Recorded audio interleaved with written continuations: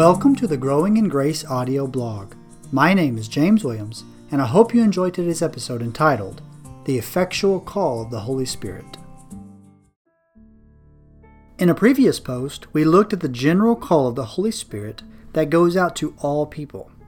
Everyone is given the opportunity to repent and believe the gospel, and Christians are to share the good news to all indiscriminately. So, why do some hear and believe, while others hear and reject?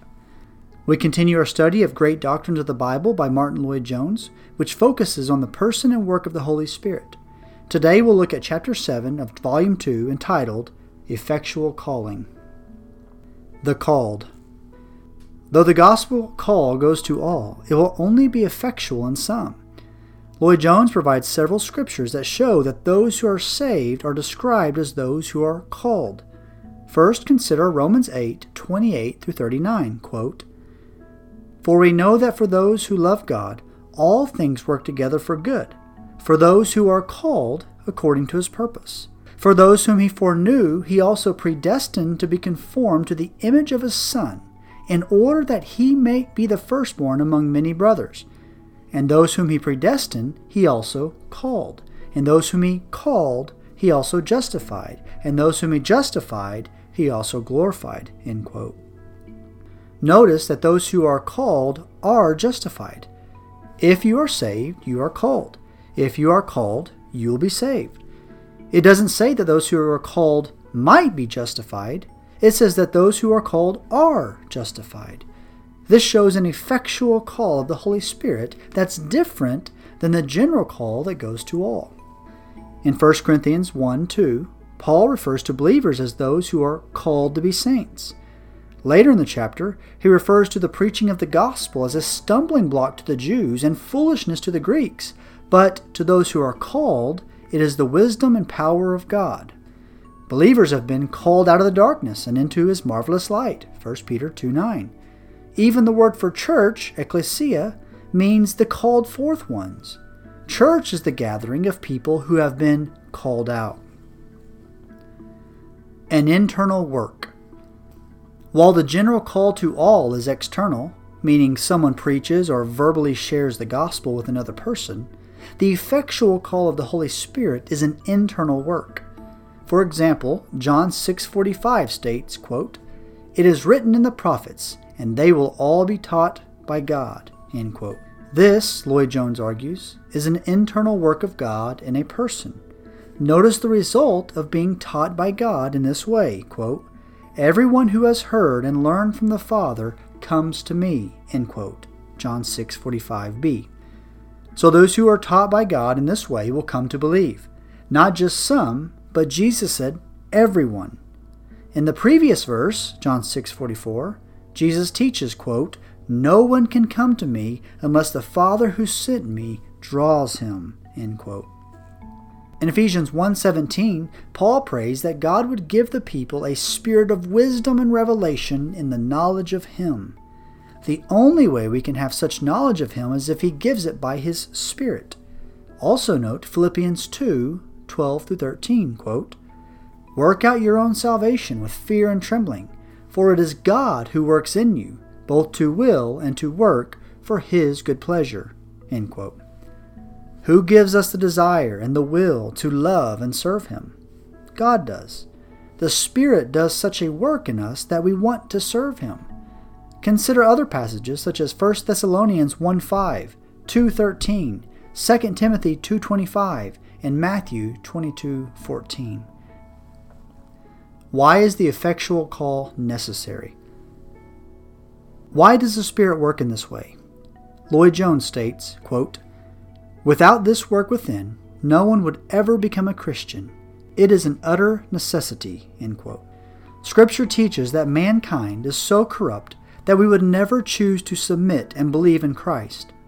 In our natural state and without divine assistance, we would forever reject the offer of salvation through Christ. Scripture argues this in many places, such as Romans 8:5, quote, "For those who live according to the flesh set their minds on the things of the flesh, but those who live according to the Spirit set their minds on the things of the Spirit." End quote. The natural person void of the Spirit, will set their minds on the things of the flesh. Lloyd-Jones states, quote, "They find them, the things of the Spirit, dull and boring and uninteresting. They regard them as a waste of time and hate them." End quote. Someone who does not have the Spirit finds church, the preaching of the Word, talk about theology, boring and drab. However, when the Spirit comes upon a person, he or she will love the things of the Spirit. Romans 8 continues to argue that those in the flesh, void of the Spirit, will not and cannot please God. Verses 7 and 8, quote, "For the mind that is set on the flesh is hostile to God, for it does not submit to God's law. Indeed, it cannot. Those who are in the flesh cannot please God." End quote. 1 Corinthians 2:14 makes it very clear that the natural person will not accept the things of God. Quote, "The natural person does not accept the things of the Spirit of God, for they are folly to him, and he is not able to understand them because they are spiritually discerned." End quote. Scripture makes it clear that man cannot and will not, by his own will, choose the things of God. Without a work of the Holy Spirit, rebellious men will continue in their rebellion, even though the offer of salvation is made to them continually. Man must be born again from above. John 3. The miraculous work of the Spirit. Seeing from Scripture that man will continue in our rebellion if left to ourselves, Scripture also gives us hope that God will save through the power of the Holy Spirit. Lloyd-Jones states, quote, "So then, what is this effectual, internal call that we are speaking about? Well, the most we can say about it is this, and this must of necessity be true in light of these Scriptures, that it is the exercise of the power of the Holy Spirit in the soul. It is a direct operation of the Holy Spirit within us. It is immediate, it is spiritual, it is supernatural, and miraculous. And what it does is to make a new mode of spiritual activity possible within us. Without this operation, we are incapable of any true spiritual activity, but as a result of this operation of the Holy Spirit upon us, we are rendered capable, for the first time, of spiritual activity." End quote. The above-mentioned passages of Scripture argue that natural man cannot receive the things of God, but the Spirit does an internal work in a person so that they can receive the things of God, beginning with salvation. For example, in Acts 16, Paul was preaching, the external call, and many were listening. Not all believed, but a woman named Lydia did believe. Why? Scripture says, quote, "The Lord opened her heart to pay attention to what was said by Paul." End quote. Acts 16:14. This work of God within Lydia made her able to hear and receive the message of the gospel. Elsewhere, Scripture states that God has revealed to us through the Spirit. 1 Corinthians 2:10. Also see Ephesians 1:18, 1 Thessalonians 1:5, and Philippians 2:13. Some refer to this work of the Spirit as irresistible grace, but Lloyd-Jones does not like this terminology. Quote, "I do not like the term because it seems to give the impression that something has happened which has been hammering at a person's will and has knocked them down and bludgeoned him. But it is not that. It is that the Holy Spirit implants a principle within me which enables me, for the first time in my life, to discern and to apprehend something of this glorious, wondrous truth.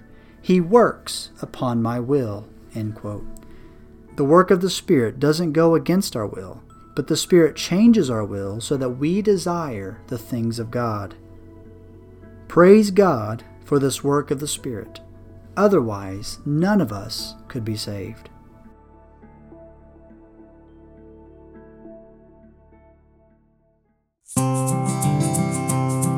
Thank you for listening to the Growing in Grace podcast. I pray this episode served you well. If so, consider sharing on social media or leaving a rating on iTunes so that others might be encouraged as well. May God strengthen you this week as you continue to grow in grace.